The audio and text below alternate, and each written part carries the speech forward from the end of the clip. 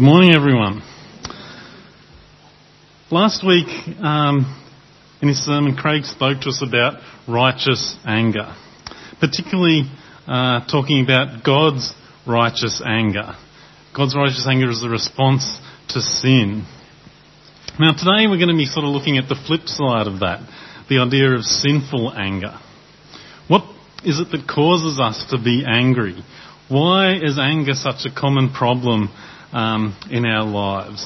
So how can we put off this sort of anger and instead be peaceful, gentle and more loving?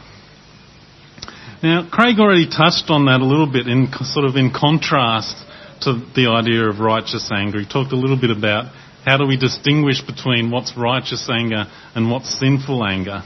He talked about these two questions that we can sort of ask ourselves to try and distinguish the difference, whether our anger is righteous or perhaps whether it's sinful.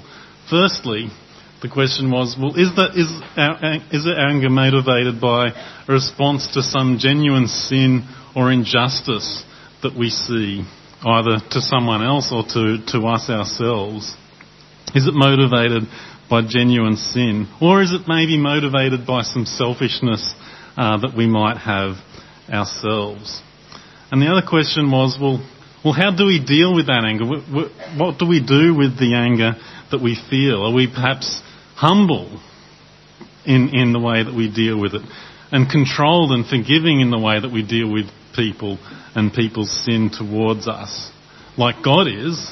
Or perhaps do we lash out in our anger in ways that are destructive and unhelpful? So that's a useful guide for us to help to try and distinguish between perhaps sinful anger and righteous anger. But this morning I want to sort of dig a little bit deeper under the surface of this and think about what are some of the fundamental causes that drive anger that we feel, sinful anger that we feel. Because I think it's sort of lurking beneath the surface in all of us, which is why it so easily sometimes bubbles to the surface.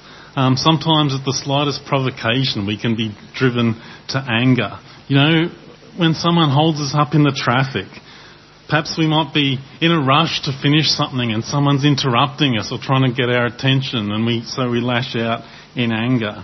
Or perhaps, we're just trying to get the jar lid off and it just won't come off and we burn in anger. Say something that we might regret. Now, some of those things we might just call, that's just frustration. Well, are those things really sinful? And I guess in those situations we can ask ourselves those questions. Maybe not. But I think those sort of simple incidents demonstrate just how prone we all can be to getting angry, even at the slightest provocation. Just how fine that trigger can be between maintaining our self-control or lashing out in some kind of anger. And, I have to put my hand up. I can do a pretty good job at putting on the facade of the mild-mannered, easygoing kind of guy. But, if I'm in a hurry and there's someone in front of me on the road doing 10 k's below the speed limit, well, I'm ashamed at some of the things that I might have said and done. And, we can sort of rationalise it away and say, well, I haven't really hurt anyone. He couldn't hear what I said. So who have I really hurt? But really, that misses the point, because what about what that sort of behaviour, what that sort of thinking does to me? What does it say about me when I engage in that kind of thing? I think it sort of can become that sort of cancer that starts to eat away inside of us, slowly destroying any sense of love and compassion that we might have towards other people. So, next time someone tests me through something that they might say or do, it just makes it a little more likely that I'm going to lash out again in that situation. And I think that's what sinful anger can do to us. It just sort of slowly builds up in us, eats away at us, eats away at those sort of love and compassion that we might have, that we should have towards our fellow human beings.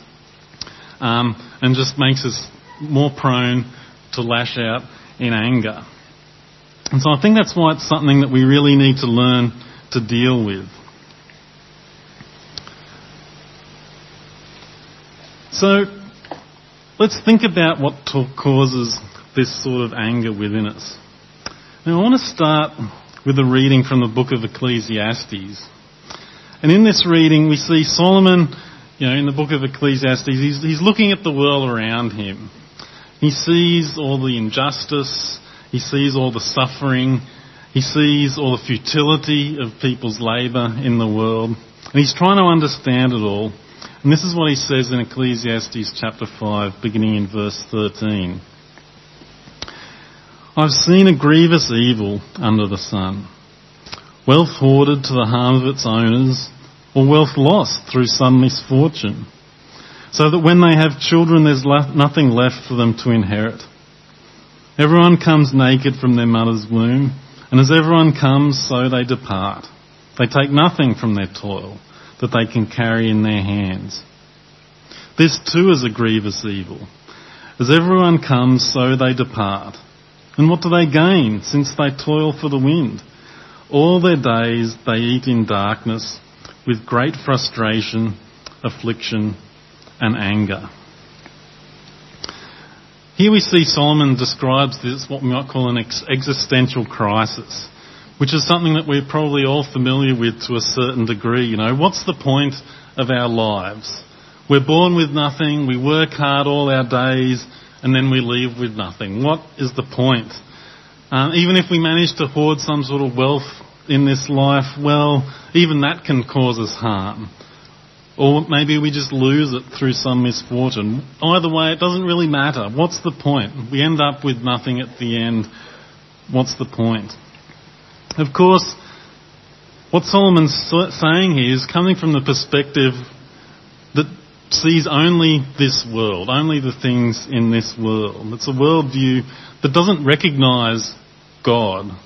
And so, in this view, when he's looking at the world without God here, he's left to try and find some sort of meaning, some sort of significance in what he sees around him without God. Something to hold on to in this world, something to satisfy him, to bring him satisfaction in this world. He's looking for something in his work and his labour that's satisfying and something that's lasting, something that has significance. He's looking for something that will validate him as a person, give him some dignity and standing and meaning in his life. But there's nothing there. Without God, there's nothing there. It's just left to him, alone in the world, left to make his own way. But notice what Solomon says is the result of this crisis, of this way of thinking. He says it all brings great frustration, affliction, and anger. And if we think about it, we shouldn't be really surprised about this result, because after all, what he's talking about here is these deep desires within each and every one of us that without God aren't being met. He looks at the world around him, he looks at his own life, and without God, he recognises that there's something wrong, there's something missing. But he can't quite find a solution. He keeps hitting on dead ends. All of these things he tries, they're just dead ends. Of course, he's going to be left frustrated and angry because it all ends in nothing. And so we see here that Solomon recognises that when we ignore God, when we leave him out of the picture, when we reject God, when we try and do everything and go it alone, one of the consequences is going to be this lingering sense of frustration and anger. Because we can't do it on our own. We're not sufficient on our own. Those basic needs, those basic drives we have of significance, of meaning, of security, they're not being met on our own. And so it results in this frustration and anger. Now Solomon doesn't really elaborate here on exactly what the outcome is of all this anger and frustration that we might feel. But certainly there's that sense of affliction and suffering that comes along with this anger and frustration. And it shows us that kind of inner turmoil that it creates. And all that kind of inner turmoil and suffering has to come out somehow, isn't it? And so that's going to come out in our frustration and our anger. The prophet Isaiah had something similar to say. And he goes even further than Solomon, I think. And we're going to read from Isaiah chapter 8. And here he's talking to the people of Judah. And he's warning them about the impending doom that will face them if they refuse to change their ways. They're suffering all sorts of threats from nations around them, uncertainty, and wondering what's going to happen, what they should do. And so Isaiah's telling them, speaking to them and challenging them about the attitude they have to these dangers that surround them. And he says in verse 19, "When someone tells you to consult mediums and spiritists who whisper and mutter, should not a people inquire of their God? Why consult the dead on behalf of the living? Consult God's instruction and the testimony of warning. If anyone does not speak according to this world, they have no light of dawn. Distressed and hungry, they will roam through the land. When they are famished, they will become enraged, and looking upwards will curse their king and their God. Then they will look towards the earth and see only distress and darkness and fearful gloom, and they will be thrust into utter darkness." It's a pretty grim picture that Isaiah paints there. He talks about these people, they're obviously desperate for answers in the uncertainty of the times that they were living in. They were desperate for some sort of guidance, some sort of answers. They want to understand what's happening to them and find security amid the threats.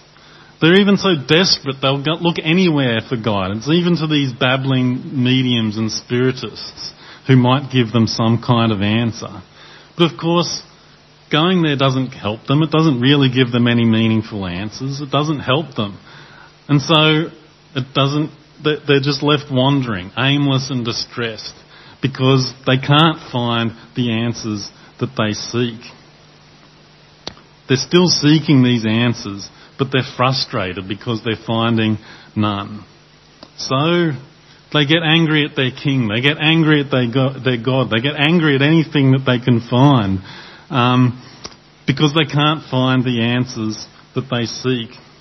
Even, of course, if they'd listened to what God was telling them, they would find the answers that they seek.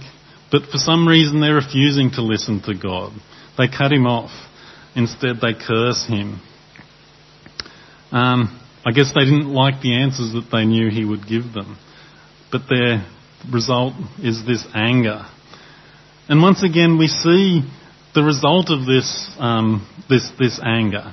We see how this anger afflicts their lives. Because of this, Isaiah says, they're blinded. Rather than looking to God and finding wisdom and hope, all they see is distress and despair. It just fuels this cycle where they keep looking for answers, they keep looking for security, but they're chasing dead ends constantly, banging up against brick walls. And so this need that they have for security and answers is never satisfied. And it just, again, creates this turmoil within them because their desires, their needs are never satisfied. Well, I guess that looks a lot like the world today, doesn't it? The world that's rejected God, that's still desperate for these answers, desperate for this peace, desperate for meaning. But they can't find these things that they seek because they have rejected God. But lest we say that, that's the problem that affects other people, I think this still charts the path that each of us tread today, even us as Christians, as we try and live our lives in this world. All too often we too, even though we claim to be Christians, it can be hard to break out of those old ways of thinking. It can be hard to break out of the ways of thinking that where we're trying to do all these things on our own, find these answers ourselves. And so we end up just finding the same frustration, the same anger that's caused that Isaiah is talking about. When we try and live our lives apart from God, the result is going to be this frustration and this anger. So both these passages talk about this frustration and anger that's caused by, in a sense, living our lives as sinful creatures in this world that's tainted by sin. We're frustrated by the injustice and the futility we see around us. We're frustrated because of our own limitations, because we know that and feel that we're meant for more than what we see around us, that we're owed more. But we find ourselves thwarted and frustrated at every turn. And these are understandable responses in some way to what we see around us. But if we leave God out of the picture, if we refuse to humble ourselves and trust Him, then those frustrations are going to remain unresolved, and they're going to turn into anger. Anger that's directed towards God, and anger that's unleashed on those around us. And so we have all these frustrations that will bubble underneath the surface, and it doesn't take much to then trigger them and bring it to the surface and for us to lash out. Perhaps you're unconvinced by what I'm saying. Perhaps, this might seem a bit removed. You think, we're not angry at God. But I think this is the same sort of thing that even James warned about. As we read in James chapter 3, James says, "Who is wise and understanding among you? Let them show it by their good life, by deeds done in the humility that comes from wisdom. But if you harbour bitter envy and selfish ambition in your hearts, do not boast about it or deny the truth. Such wisdom does not come down from heaven, but is earthly, unspiritual, demonic. For where you have envy and selfish ambition, there you find disorder and every evil practice." Just to interrupt there, you could sort of compare this unspiritual wisdom that he's talking about here to the sort of seeking after the spiritists and mediums that Isaiah was talking about. Or it could be any kind of earthly wisdom that we place above God's word and God's wisdom. In both cases, the result is this frustration because, again, it's failing to fulfill that need. And the result of that frustration, James says, is chaos and evil. But as James continues, "But the wisdom that comes from heaven is first of all pure, then peace-loving, considerate, submissive, full of mercy and good fruit, impartial and sincere. Peacemakers who sow in peace reap a harvest of righteousness. What causes fights and quarrels among you? Don't they come from your desires that battle within you? You desire, but you do not have, so you kill. You covet, but you cannot get what you want, so you quarrel and fight. You do not have because you do not ask God. And when you ask, you do not receive because you ask with wrong motives, that you may spend what you get on your pleasures." So James tells us that it's these unfulfilled desires within us, battling within us, desires ruled by worldly thinking, worldly wisdom, ungodly wisdom. It's these things that come from turning our back on God that erupt out of us, causing fights and quarrels among us. We want, he says, but we don't have. And why do we not have? Because we don't ask God. We don't come to God. Because we're living by worldly wisdom instead of godly wisdom. And we're trying to fulfill ourselves according to the standards of this world. And so we're frustrated within ourselves. We don't have what we want, and we turn that frustration outwards and fight and take and kill anything to try and get what it is that we seek. But notice what James contrasts this with. His antidote, if you will. His first wisdom that comes from God. Looking to God for our guidance. Looking to God for our security and our meaning and our peace. This wisdom from God, he says, then brings humility. as we recognise who we are, we recognise our own limitations, our own failings, and stop chasing vainly after all of these things in the world that try and build us up or puff us up or satisfy ourselves. And this results, James says, in a good life, bearing good fruit. And look how it's described, this fruit. Things like considerate, merciful, impartial, peace-loving. Think about those qualities. They're incompatible with anger. They're the opposite of anger.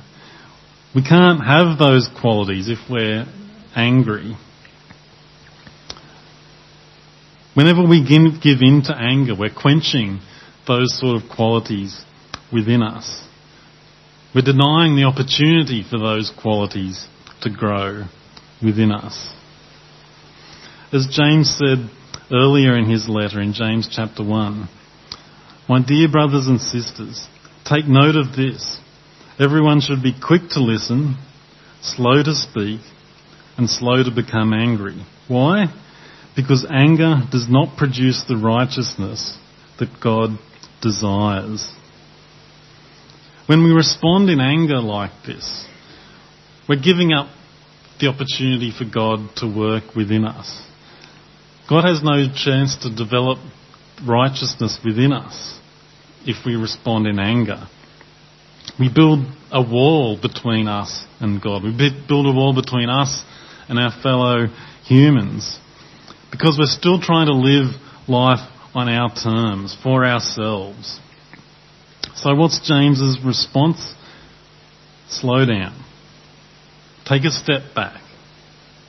Listen and learn. And through that, grow in righteousness. But it means taking that opportunity to, rather than lash out, rather than getting angry, take that step back, slow down, and have that chance to think about what's going on within us and have that opportunity to grow. So for James, as I think with Isaiah, as I think with Solomon, it begins with our decision to submit ourselves to God. So I hope I've made this point clearly because I think it's important that we understand these root causes of anger and sinful anger within us. Because if we try and deal with our outbursts of anger without addressing the underlying insecurities, the underlying unmet desires that we have, we'll never really get anywhere because we're not dealing with the underlying cause. And that's just going to add to our frustration because we're going to try and deal with our anger, but it's not going to work. Because we're not addressing the root cause. Now, perhaps this is a bit abstract, so let's look at one quick example from the book of Genesis. In the course of time, Cain brought some of the fruits of the soil as an offering to the Lord. But Abel also brought an offering, fat portions from some of the firstborn of his flock. The Lord looked with favour on Abel and his offering, but on Cain and his offering he did not look with favour. So Cain was very angry, and his face was downcast. Then the Lord said to Cain, "Why are you angry? Why is your face downcast? If you do what is right, will you not be accepted? But if you do not do what is right, sin is crouching at your door. It desires to have you, but you must rule over it." Now Cain said to his brother Abel, "Let's go out into the field." And while they were in the field, Cain attacked his brother Abel and killed him. So, what is it that is driving Cain's anger here? Well, obviously he wants to be accepted by God. He wants God's approval. He wants God to look upon him favourably. Which, it's a reasonable desire, isn't it? We all share that desire, don't we?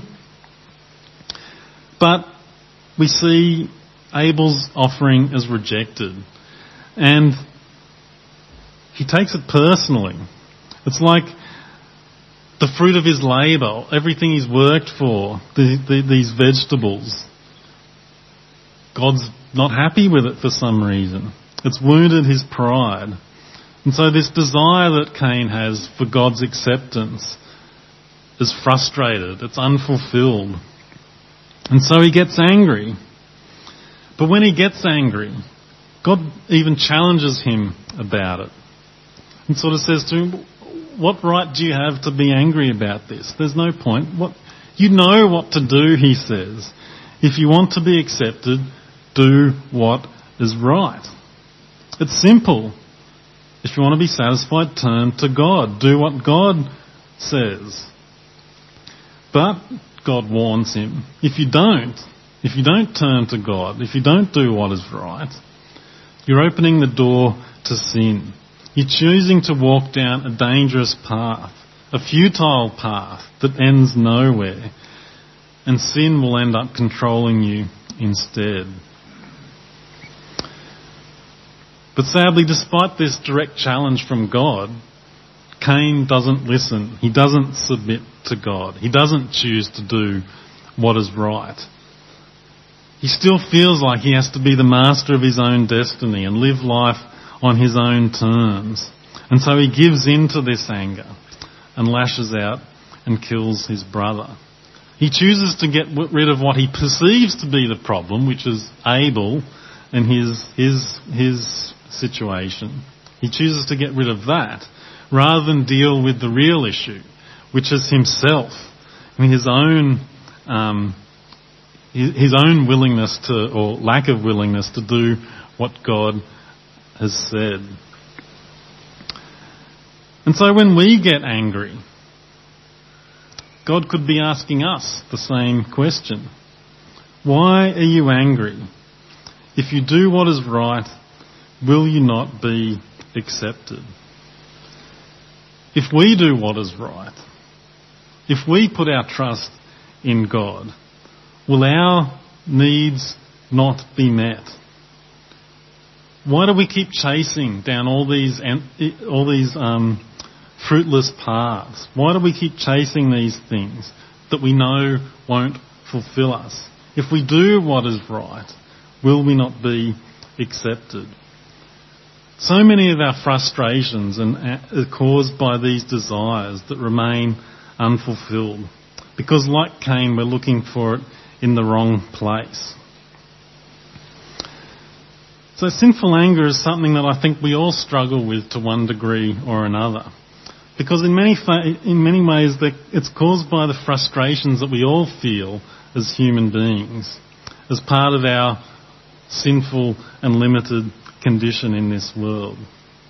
But rather than dealing with it properly, rather than humbling ourselves and looking to God for his direction and his security and being satisfied with everything that he gives us, instead we lash out in anger like Cain, or we cause fights and quarrels and divisions like James was talking about, all in some sort of desperate way to try and get what it is that we seek. So the point I've tried to make this morning is perhaps to focus a bit less on when anger that we might have becomes sin. Focus less on, well, where is that line between sinful anger and righteous anger? How far can I go before it becomes sinful? Perhaps focus a bit less on that and focus more on when sin becomes anger. Because I think that shows us why Jesus, in his anger, never sinned.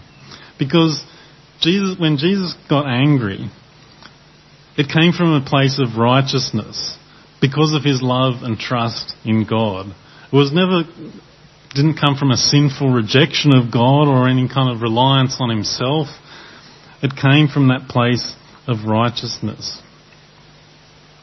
Paul spoke about his ability to be content, or learning to be content in all circumstances in Philippians chapter 4. And I think so much of our anger is caused not by righteous indignation even though we might often try and couch it in those terms to try and make ourselves justified, it's not caused by righteous indignation or a passion for justice to see wrongs righted. Often it comes from our own discontentment, our own dissatisfaction. It comes from when we're focused on ourselves. So if we can learn to humble ourselves, to put our trust in God, if we can then try and put off this mindset that spurs sinful anger within us. So I think when we find ourselves getting angry, a good question to ask is, what does this tell me about where I'm lacking in my trust in God? And if we take that time to slow down, as James says, think about this question. It gives us an opportunity to listen and learn to what God might be trying to teach us. So, the next time I'm held up in traffic by someone doing 10 k's below the limit in front of me, perhaps the reason I get so angry is because I still think that everything I have is a result of my own effort. I think that I'm somehow special because of that, because of all of my own effort, and that I'm still owed something. The world owes me something because of everything that I do. And so because of that, any obstacle I face, no matter how minor, it becomes this great injustice that I blow out of all proportion. When I think that way, it's showing me that I have something to work on in order to draw closer to God. The problem isn't the person in front of me, the problem is within myself. Of course, having that perspective is easier said than done, especially in the moment. You know, it's not my problem. If he can just do 10 k's faster, do the speed limit, no problem. It's so simple. It's not my problem. But like I said at the beginning, when I think that way, what does it say about me? What does it say about me that I'm so sensitive to the failings of other people? Not even the sins of other people, just their errors, their foibles. What does it say about me that I'm so sensitive to those kinds of things?